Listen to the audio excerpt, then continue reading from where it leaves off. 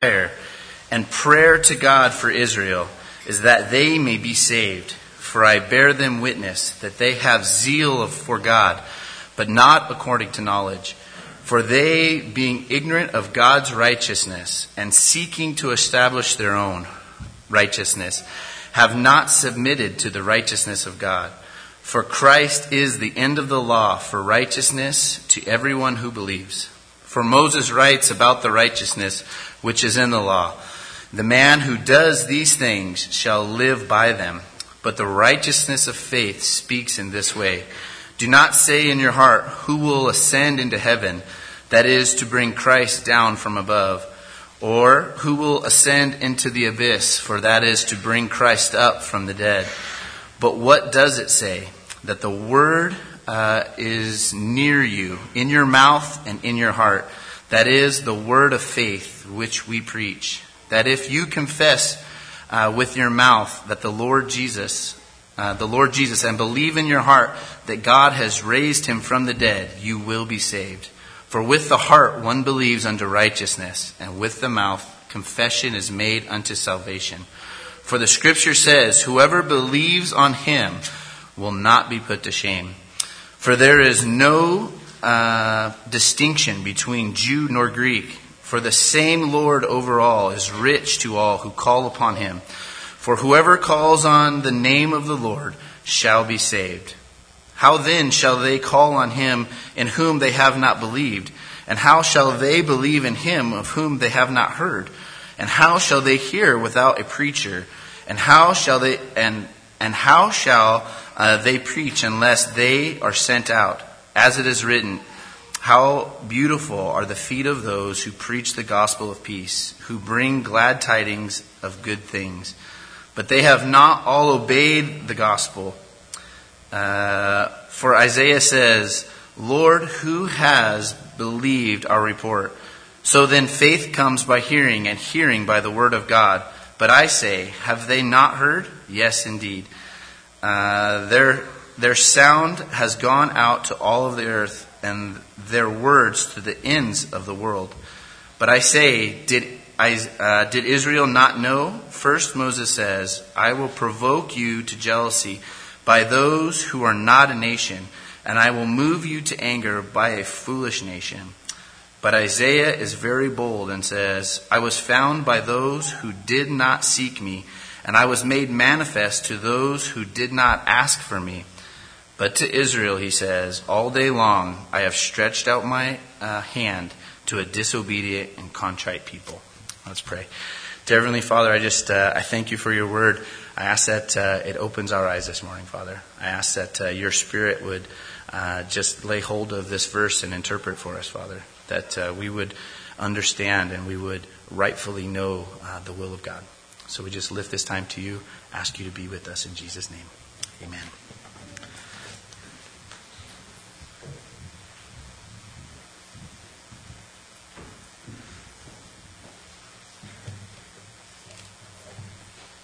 Isn't God good? All the time?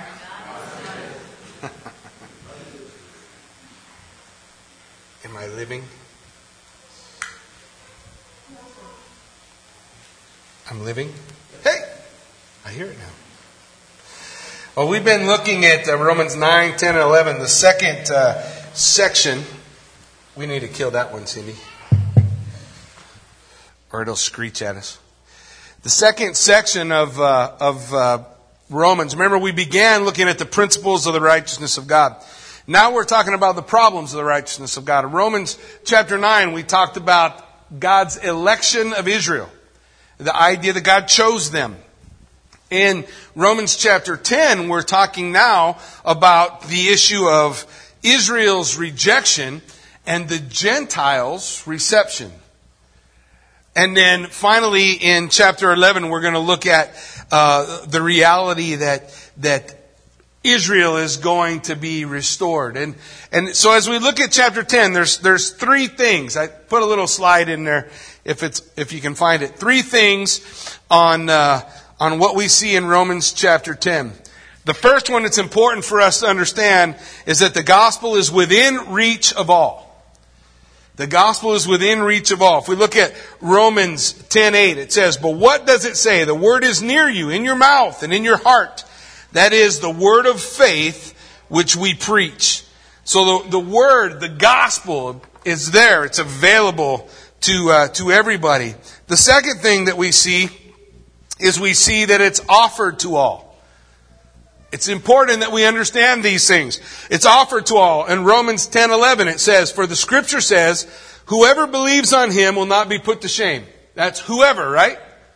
Whosoever. He says in verse 13, "For whoever calls on the name of the Lord," shall be saved. The salvation is offered to all. It is within reach of all. But the third part is important. It's not obeyed by all. There should be a response to the gospel. There should be a response. In Romans 10:16 it says, "But they have not all obeyed the gospel." Now a lot of times when people come to Romans 10:16, and we'll talk about it when we get there in a minute, but when they come to it, they think this is for Israel. That's not what it says. It doesn't say Israel there. I'm sorry, I think if it might actually if you have the NIV, but Israel's not there. It doesn't say it. It says they have not all obeyed. Has everyone you've ever shared the gospel with received the gospel? That's what he's saying. Not all respond. Not all have responded to what's given. For Isaiah says, "Lord, who has believed our report?" Not everyone. Remember I told you, the scripture lays out for us very clearly that the blood of Jesus Christ is sufficient to cover the sins of the whole world. But the Bible also tells us that the blood of Jesus Christ is only efficient to those who believe. To those who receive what Jesus Christ has offered. Well, as we look, we're going to begin in Romans 10, beginning at verse 14, finish up chapter 10. And we've been talking previously, we were talking about the necessity of the gospel. Now we have the necessity of hearing the message. I'm sorry, we had the nature of God's righteousness, now the necessity of hearing the message. He begins in chapter 10, verse 14. "How then shall they call on him in whom they have not believed? And how shall they believe in him of whom they have not heard? And how shall they hear without a preacher? And how shall they preach unless they are sent? As it is written, how beautiful are the feet of those who preach the gospel of peace, who bring glad tidings of good things." First thing we see here is that a preacher must be sent. It's interesting because the word here is the word caruso, which means to proclaim, or it's speaking of a herald. And the idea is the focus in the scripture here is not on the person. It's on what he's doing. He's heralding. He's declaring. He's making a declaration of freedom. He's making a declaration of what Christ has done. The scripture lays out for us that the one who preaches, the one who heralds, must be sent. There's a lot of things we can talk about that. For example, we got to send out missionaries. We need to send the gospel to the four corners of the earth. Jesus very clearly at the end of the Gospel of Matthew called us to go into all the world making disciples of how many nations? All of them, right? Every nation. Baptizing them in the name of the Father, Son, and the Holy Spirit. Teaching them the things that Jesus commanded. And then he declared, "Lo, I am with you, even unto the end of the age." He is with us going through that time. But there's more than that. So much more to the concept. Because what happens is, we think often in the, for lack of a better term, organized church, that we come together and our role is to payroll someone to go.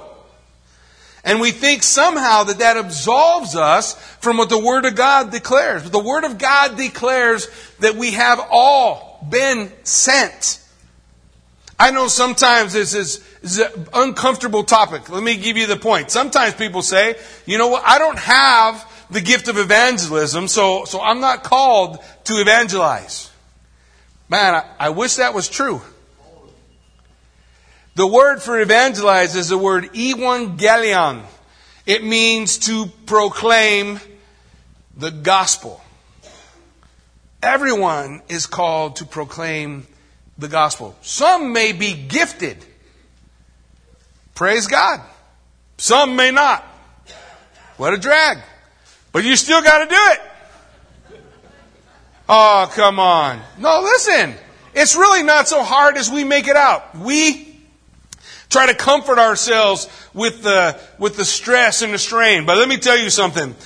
When Kathy gave birth to our firstborn son, JC, who's actually somewhere on the road between California and here right now. So they're coming out for the wedding. But anyways, side point.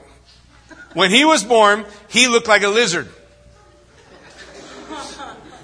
He did. He looked like a lizard. Not a lot has changed in the last 20-some years. He looked like a lizard. He'd been in Kathy 2 weeks too long. There was no water in the placenta. His skin was peeling all over his whole body. I was pretty sure he was shedding, and that we had proof that reptile men were possible. His fingernails were like 6 inches long. Weren't they long? Okay, not 6 inches. A quarter inch long, whatever. On a baby, his fingernails were long. But when he was born, no matter all that stuff, when he was born, I could not tell people about him. Well, my son was born. When I walked up to talk to somebody, that birth, having a child, was so important in my life that I had to tell people I had a son. Now, I couldn't deliver him. I couldn't have gave birth to him. I couldn't have done any of that stuff. But what I could do is say what he meant to me. Everybody is called to do that. If you are uncomfortable with that, that would lead me to the second part of it.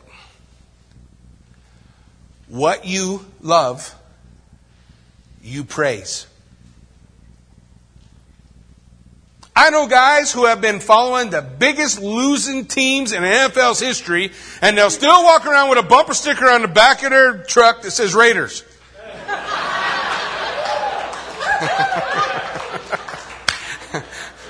That was a cheap shot there. Anyway, they'll still, wherever they go, proclaim. I know guys that got tattoos on them, big old tattoo of their favorite team, like they're free advertising, right? Because they're just so proud of that team.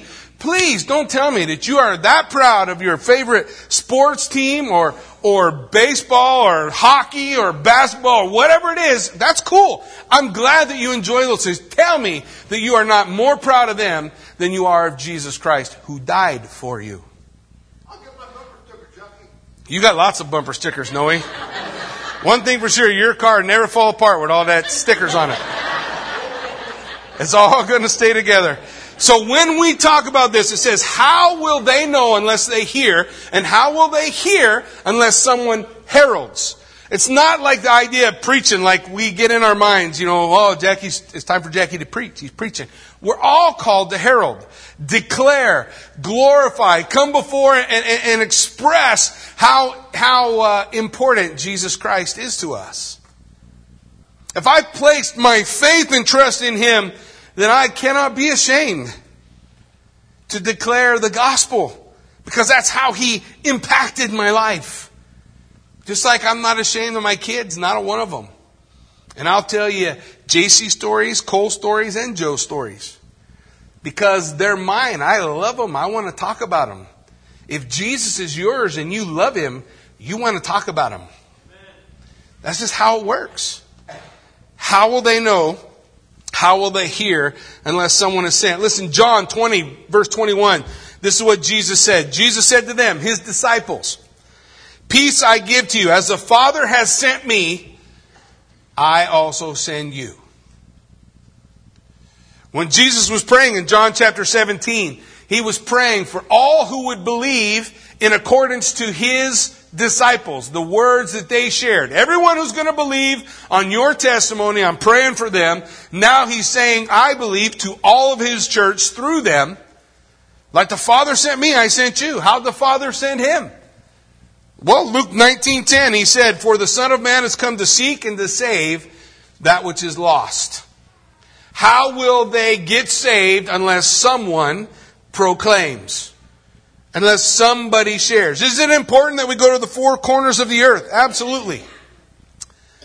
But it's far more important that you cross the street, that you go next door, that you talk to that person that you saw the other day in Costco, looked like they were upset, and maybe could have used someone to come alongside and say, hey, can I pray for you? Just stepping out and taking the opportunity by which or through which God may use you to proclaim the fact that you love Jesus to somebody else. That's what He's calling us to.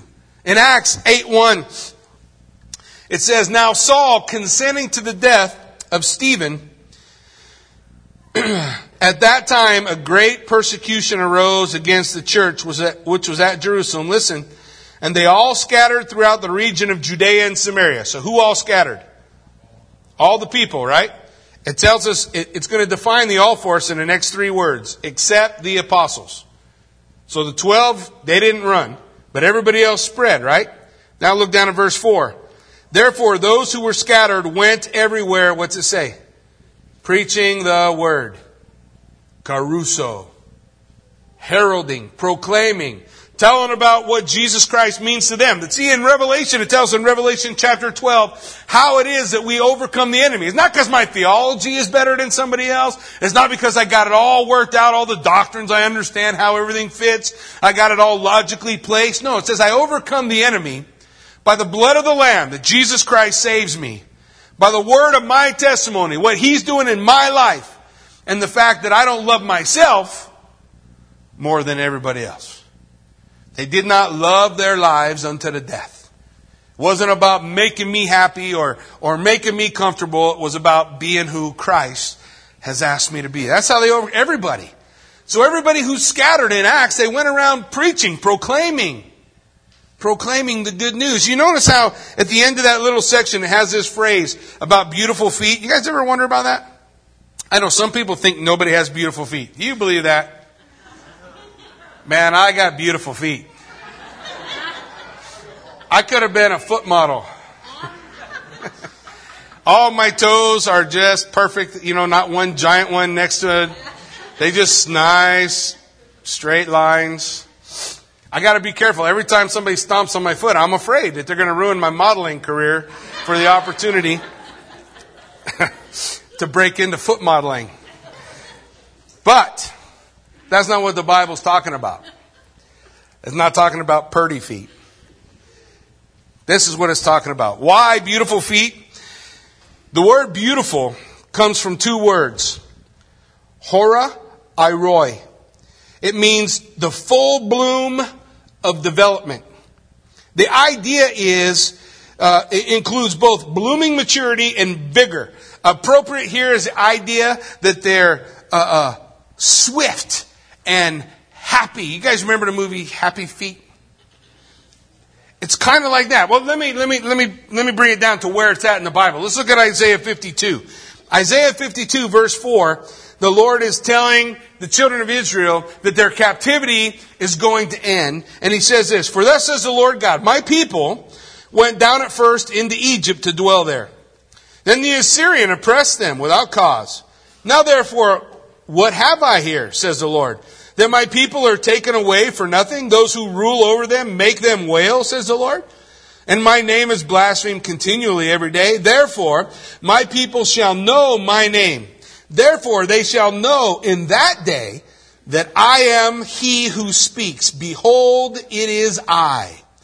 How beautiful upon the mountains are the feet of Him who brings good news, who proclaims peace, who brings glad tidings of good things, who proclaims salvation, who says to Zion, your God reigns. See, your watchmen, they lift up their voices. With their voices they will sing together, for they shall see eye to eye when the Lord brings back Zion. Break forth into joy. Sing together, you waste places of Jerusalem. For the Lord has comforted His people. He has redeemed Jerusalem. The Lord has made bare His holy arm in the eyes of the nation, and all the ends of the earth shall see the salvation of our God. In Nahum, He says this in Nahum 1:15, "Behold, on the mountains the feet of him who brings good tidings, who proclaims peace. Oh, Judah, keep your appointed feast. Perform your vows, for the wicked one will no more pass through you. He's utterly cut off." The idea of the beautiful feet of the messenger that's bringing peace is a picture. Let's think about it. You're living in the ancient world. You don't have cell phones. You don't have the ability to text and see what's going on. Now there's a huge battle between your nation and another nation. And you're back at home, surrounded by the wall, the battle's out in the battlefield, and you're hoping, you're praying that you're winning, that your side is going to win the battle, they're going to attain the victory, and that when you see the witness coming, when you see the guy running towards you, you'll be able to tell whether it's good news or bad news by the way he's running. See, when the watchman would watch on the wall, they didn't have to hear what he had to say. All they had to do was watch how he runs. And they would say, "Oh, it's good news. How beautiful are the feet." They're running swift. Those are happy feet. That's a man who's got a purpose. He knows his purpose. And he can't wait to get to us to tell us that victory has been had. That's why the feet are beautiful. They're not hesitant. They're not unsure. They're not dragging. Imagine coming back home with the news that behind you is an army coming to destroy everything everyone has. Imagine the posture of your body. Imagine the posture of your body now with good news. News of salvation. God has delivered. See the difference. The watchman on the wall would say, "Oh, how beautiful the feet of him who brings news of peace." We won. You see, when we come back to the idea, the concept of a preacher, a herald, someone who's willing to share what Jesus Christ means to them, it's not hesitant or heavy feet. It's swift feet, ready to go, ready to share. How's anyone going to know the good news if you don't go tell them? If you don't go let them know about what Jesus Christ has done for you? That you are set free. Sin can no longer bind you up. You are set free. Death wears your sting. Death wears your victory. It's all swallowed up by the victory of Jesus Christ. Bob was sharing with me. He went down and shared at Hagerman last Wednesday, last Sunday, or 2 Sundays ago. And when we've been doing the Truth Project, one of the first ones on the Truth Project, the guy's question was, do you really believe what you believe is real? Is that right? Is really real. Do you really believe that what you believe is really real? Well, let me make it a little more practical.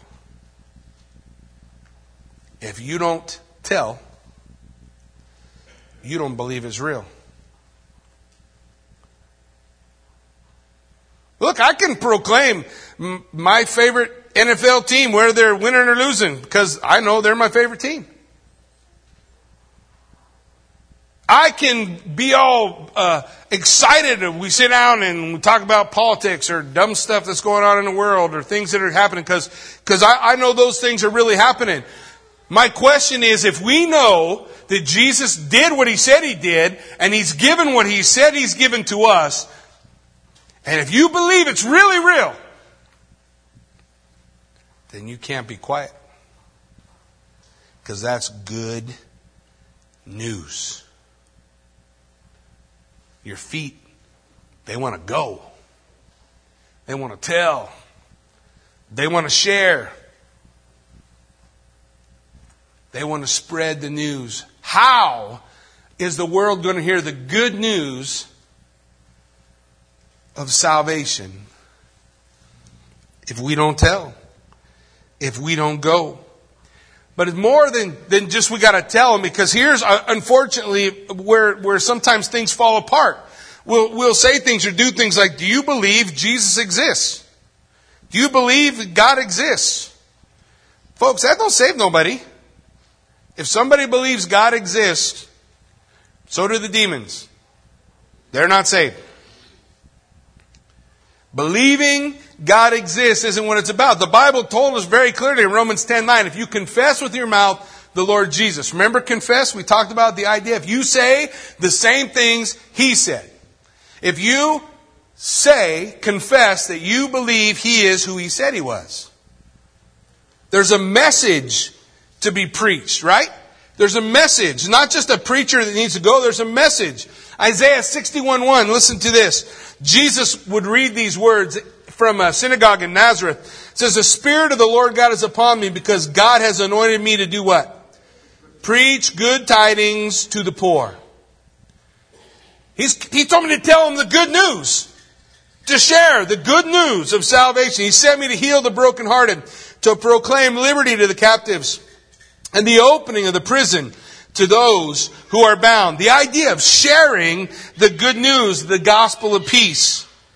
In Luke chapter 2, verse 10 and 11, remember when the angels were declaring the birth of Jesus? Do you remember? It says in Luke 2, verse 10, then the angel said to them, do not be afraid, for behold, I bring you good tidings of great joy, which will be to all people. For there is born to you this day in the city of David a Savior, who is Messiah, Christ the Lord. That's what it means. Messiah, Jesus Christ. In Luke chapter 8, verse 1, it says, now it came to pass, afterward he went through every city and village, preaching and bringing the glad tidings of the kingdom of God, and the 12 were with him. There's a message. There's a message that was being delivered, that was being shared. A message that was going forth to whosoever would listen. Who would ever hear? In Acts 13, verse 32, it says, we declare to you glad tidings, good news. The promise which was made to the fathers. All those promises out of the Old Testament, God has fulfilled this for us, their children, in that He raised up Jesus. As it is also written in the second Psalm, you are my son. Today I have begotten you. You are my son. Today I have begotten you. In 1 Corinthians 1, this is what Paul says, verse 17. For Christ did not send me to baptize, but to preach the gospel, to proclaim the good news. Not with the wisdom of words, lest the cross of Christ be made of no effect. For the message of the cross is foolishness to those who are perishing. But to us who are being saved, it is the power of God. For it is written, I will destroy the wisdom of the wise and bring to nothing the understanding of the prudent. Where is the wise? Where is the scribe? Where is the disputer of this age? Has not God made foolish the wisdom of this world? For since the wisdom of God, the world through wisdom did not know God, it pleased God through the foolishness of the message preached to save those who believe. God uses this crazy idea of you sharing what Jesus Christ has done in your life to bring people to salvation. He could have done it a lot of different ways. But he's betting on this concept. If you really love me, if you really know me, then you'll really share me. You'll have a message to tell. The clearest description of the gospel. Clearest description of the gospel. Written for us in 1 Corinthians chapter 10. But listen, if we go and we look at 1 Corinthians 2, it says, and I, brethren, when I came to you, did not come with excellence of speech or of wisdom, declaring to you the testimony of God. For I determined not to know anything among you except Jesus Christ and Him, what? Crucified. I was with you in weakness and fear and trembling, and my speech and my preaching were not with persuasive words of human wisdom, but in demonstration of the Spirit and of power, that your faith would not be in the wisdom of men, but in the power of God. Paul describes in 1 Corinthians chapter 2 the same reasons and things that cause us to be hesitant. But I don't know what to say. I don't know all the answers. Oh, you don't got to know all the answers. Do you know what Jesus means to you? Do you know what He did for you? Do you know that He was incarnate, God in the flesh? That He came, was born, lived a perfect sinless life, was accused of our transgressions. That's what the Bible declares to us in Isaiah. He was put to death for the sins of mankind. On the third day, He rose again, and now He ever lives to make intercession for us. He's praying for us that we're gonna make it. He set me free from myself. He set me free from my own struggles. He set me free from my struggle with the sin that so easily besets me. It's good news. And God wants us to proclaim His good news. There's a message that's to be shared, but even beyond that, there is a response that is to be given. Let's look at verse 14 and 15 again. How shall they call on Him in whom they have not believed? The Bible said, whosoever calls on the name of the Lord shall what? Shall be saved. Well, how will they call if they don't believe? See, what the word is indicating for us is there's a response to the message. There's a response to what's gone on. And that response begins with belief. Remember, putting your weight into, entrusting yourself. The illustration I gave you on the cliff, right? You can't get up, but Jesus is there at the edge of the cliff, reaching over for you. He doesn't want one hand. You can put one hand in His hands, but that's not belief. I got to put them both. I got to put both hands in the hands of Jesus and believe that He is able to save. I put my weight in Christ. And when I believe, I will call on His name. I have to believe in order to call. Why would I call if I didn't believe? I'm not going to call in the name of Jesus if I don't believe. If I don't believe He is able to save, if I don't believe He is able to do what He said He does. Therefore, believe precedes call. He came into His own, and His own did not receive Him. But to as many as received Him, to them gave He the power to become the children of God. To as many as did what? Believed on His name. Put their weight in Christ. We must respond to the message. We must respond. How will they call if they don't believe? And how will they believe if they don't hear? And how will they hear? Unless you tell them. Unless you herald, unless you proclaim what Jesus Christ has done in your life. But then as we look at verse 16 and 17, not only do we see these things, but we also recognize that our own obedience is necessary. Look at it. But they have not all obeyed the gospel. But always means a strong contrast. So he's stating, whosoever calls on the name of the Lord will be saved. But he's saying, how will they call if they don't believe? How will they believe if they haven't heard? How will they hear if you don't tell them? But even if you tell them, not all will respond. Everyone does not believe. But our obedience is necessary to salvation. If we don't speak, they don't got a chance.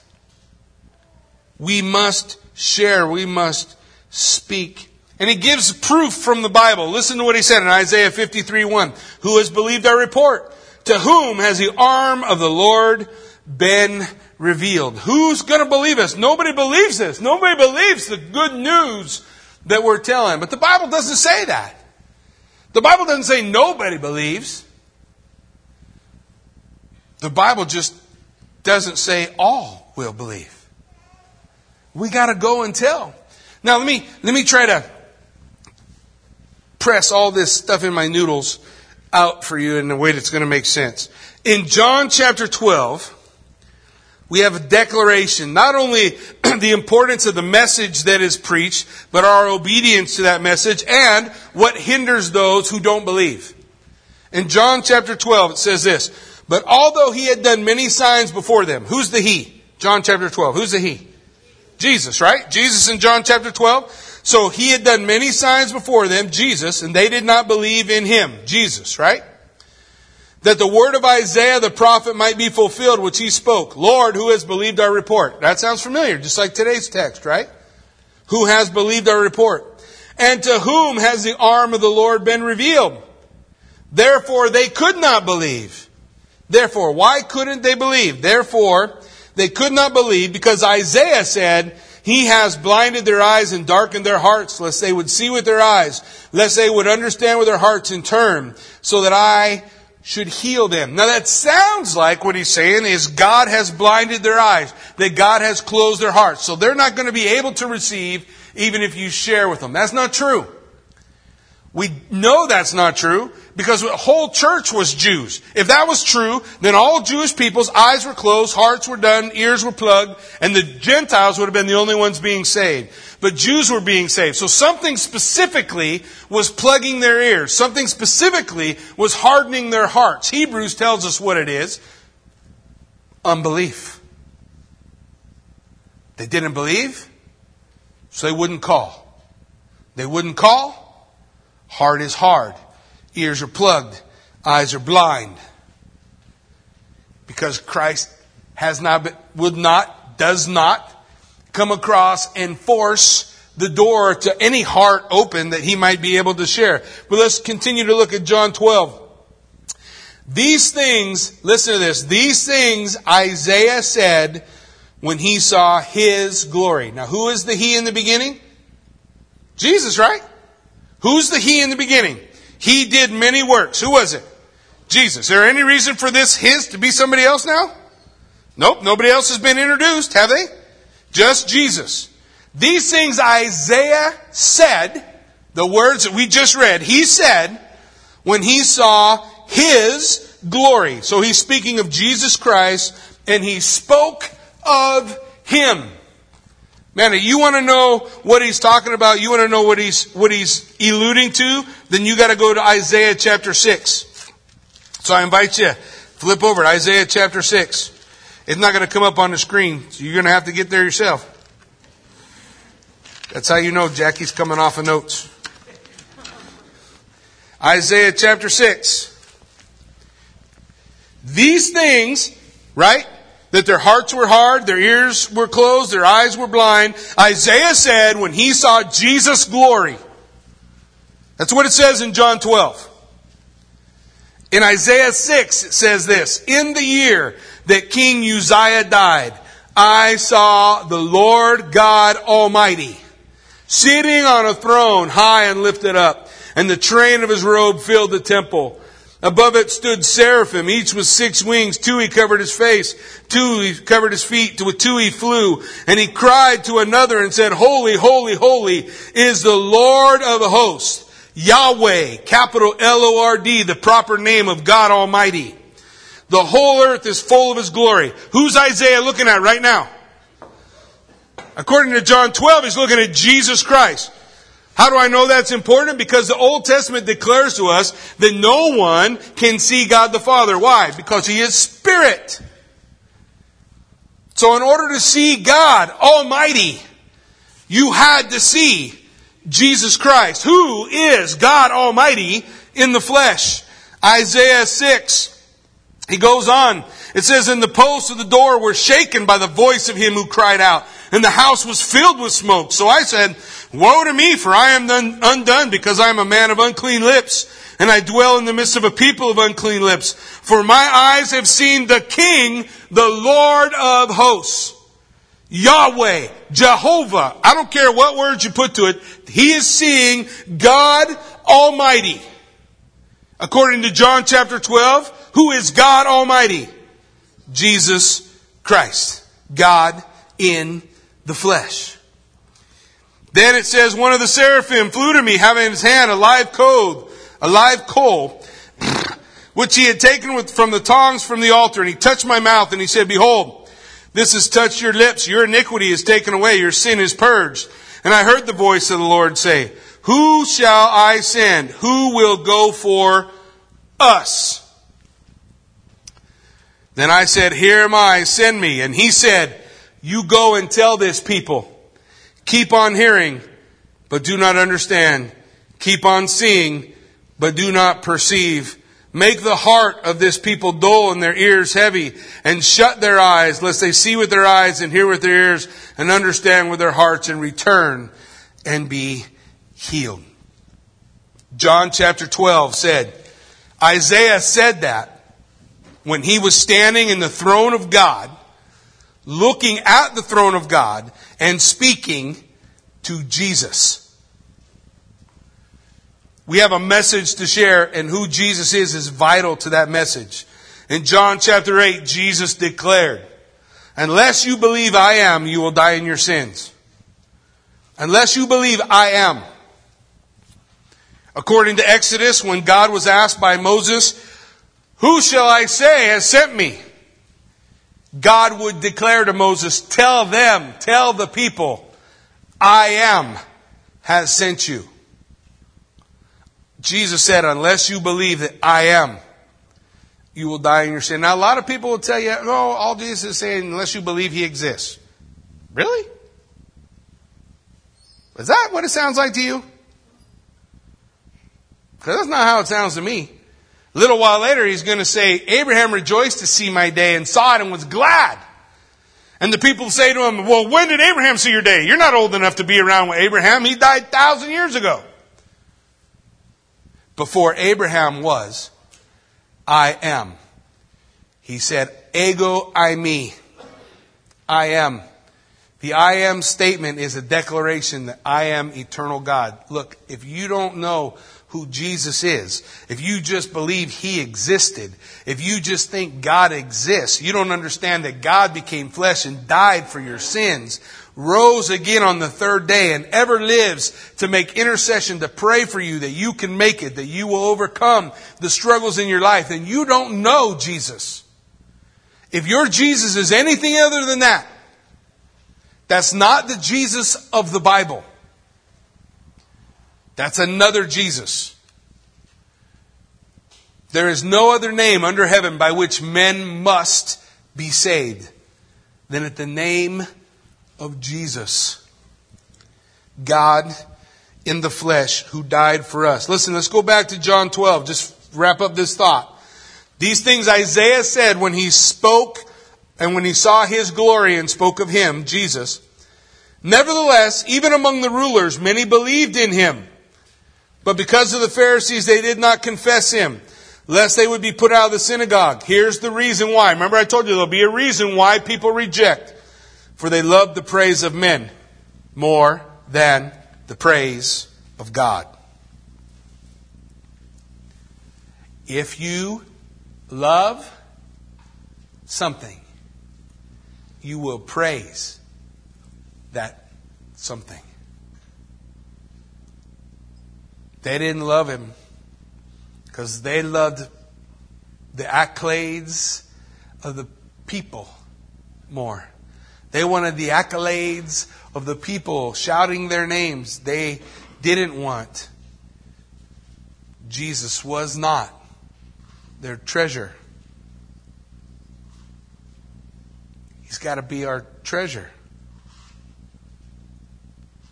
They wanted the praise of the people more. So they didn't believe. That's what he declares in John chapter 12. Someone's got to respond to the message. Those who don't respond to the message love other things more. They love other things more.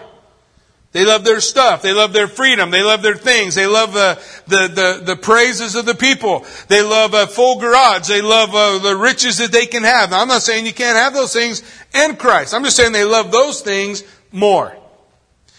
Two stories out of the scripture. I want to say Luke, like 19 and 21. Rich young ruler. You guys remember the rich young ruler? He comes to, good teacher, what must I do to do the works of God, right? Oh, you've read what it says in Scripture. He lists out several things out of the law. He says, I've done these since my youth. What else must I do? So Jesus said, sell everything that you have, give it to the poor, and come and follow me. And the rich young ruler went away sorrowful. Oh, Jackie, are you saying we got to get rid of all our stuff if we're truly going to come to Christ? No, you got to listen to the next part of the story. In chapter 21, he runs into another rich, young ruler. He's also known for short stature. Zacchaeus was a wee little man. A wee little man was he.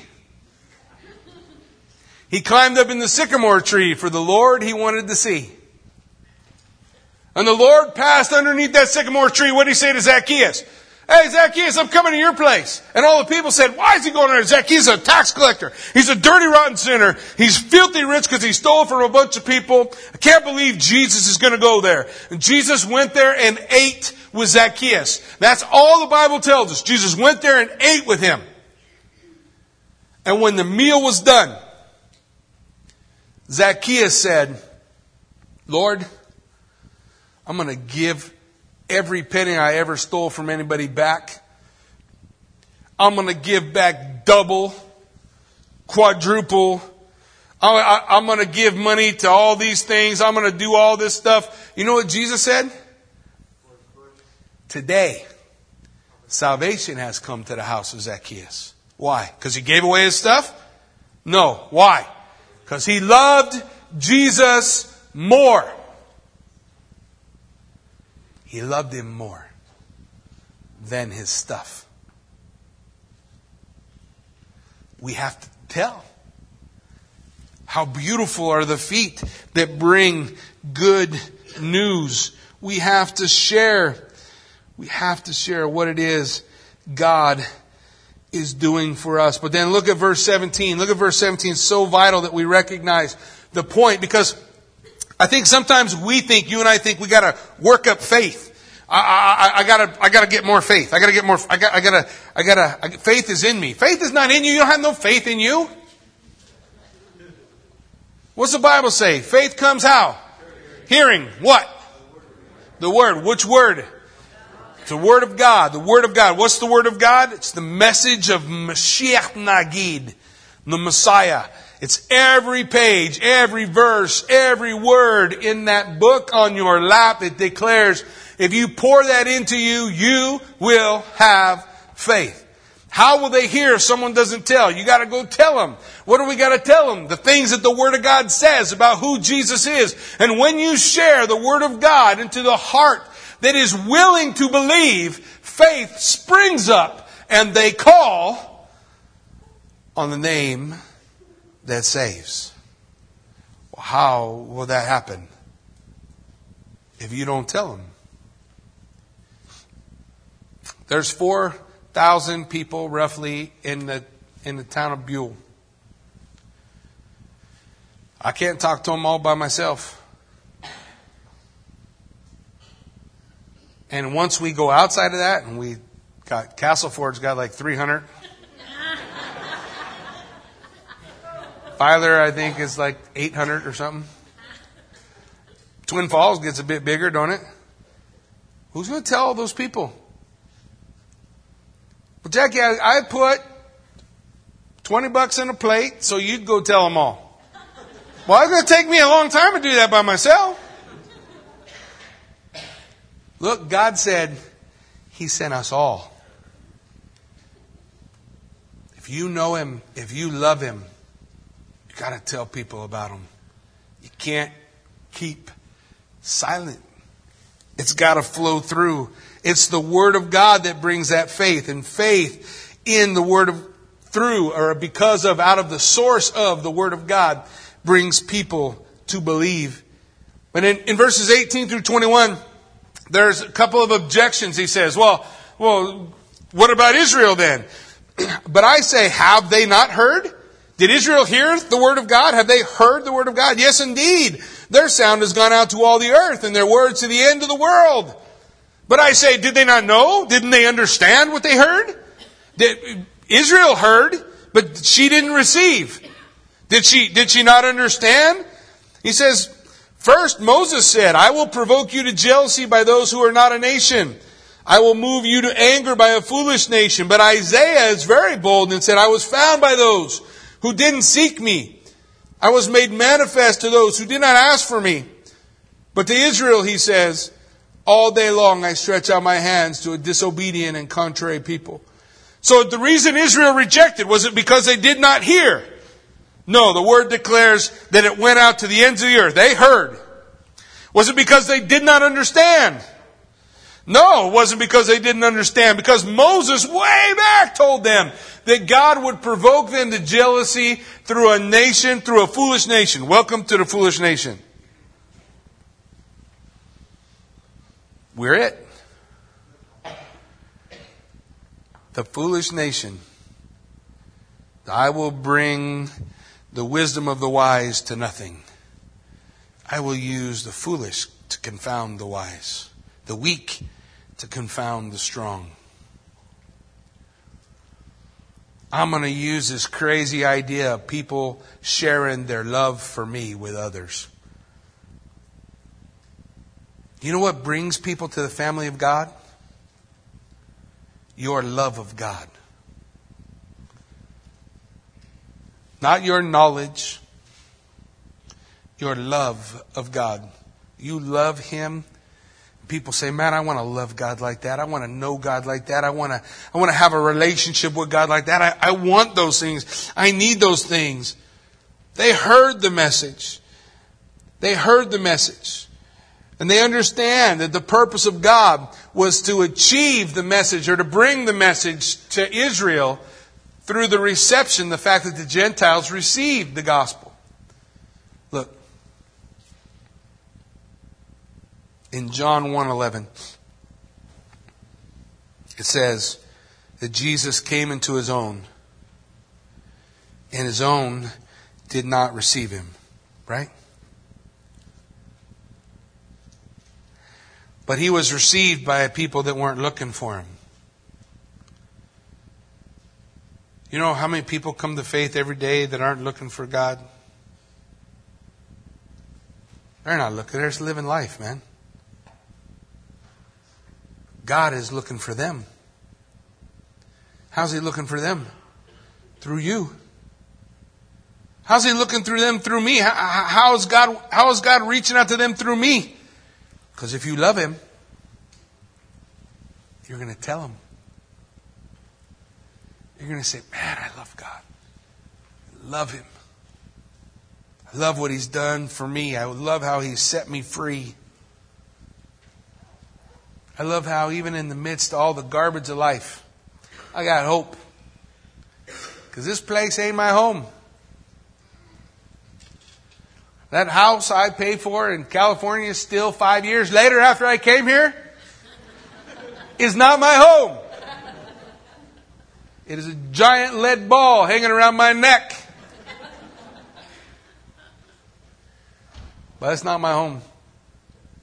And when God sells it, and I get one here, that won't be my home neither. My home is with Him. I can't wait to be with Him. I can't wait to look in His eyes. I can't wait for all this nonsense to be over. I can't wait for it all to be finished. But it ain't finished. And I got a job to do. And that job is to tell people that I love Jesus, that He is God in the flesh who died for me. He gave Himself that I might be free, that I might have a future and a hope. He came to His own, and His own did not receive Him. But to as many as received Him, to them gave He the power to become the children of God. To as many as did what? Believed on His name. Yeshua. Yahweh is my salvation. That's what Jesus means. Yahweh is my salvation.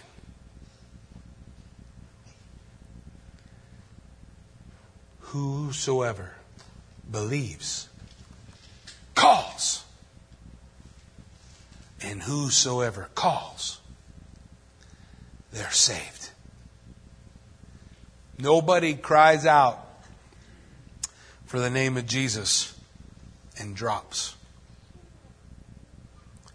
Everybody who cries out for the name of Jesus gets caught. held in His hands, reserved for glory. That's good news. And if you believe it's good news, you can't keep it to yourself. You got to tell somebody else. Good news.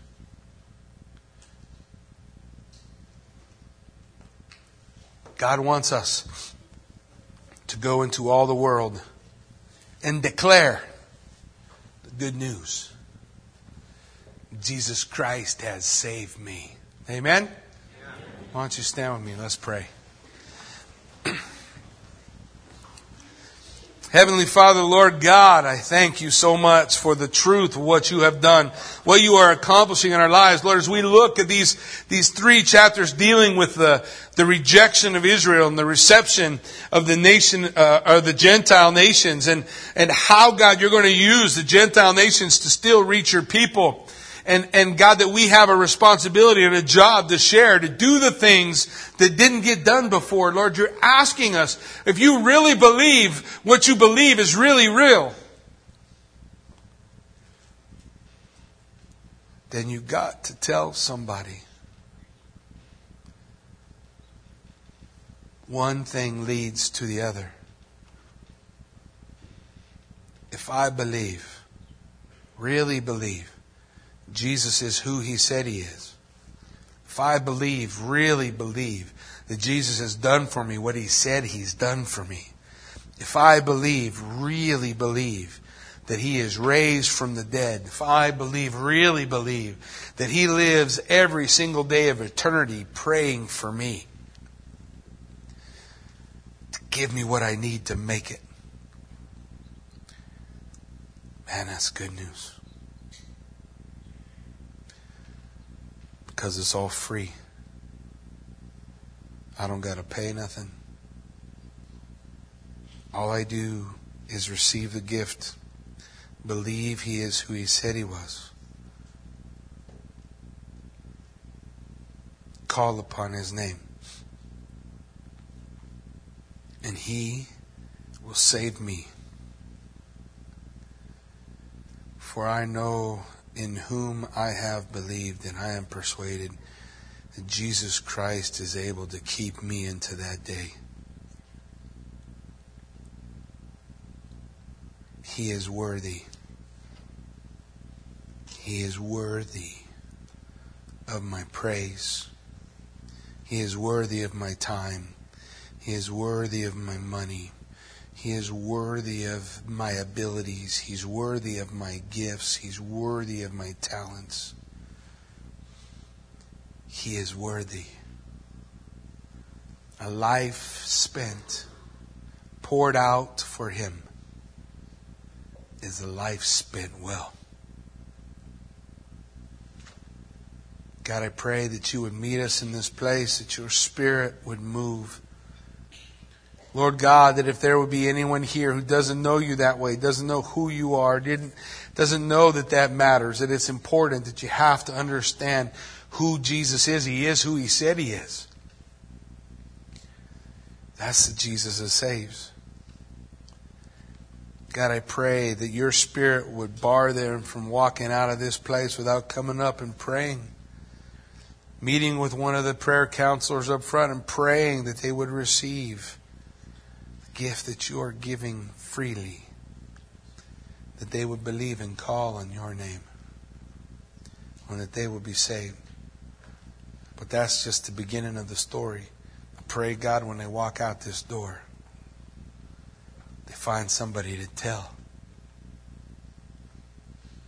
They find somebody to say, I love Jesus more.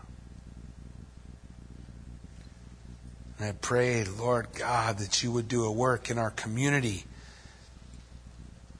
that you would do a work in our county and in our state and in our nation.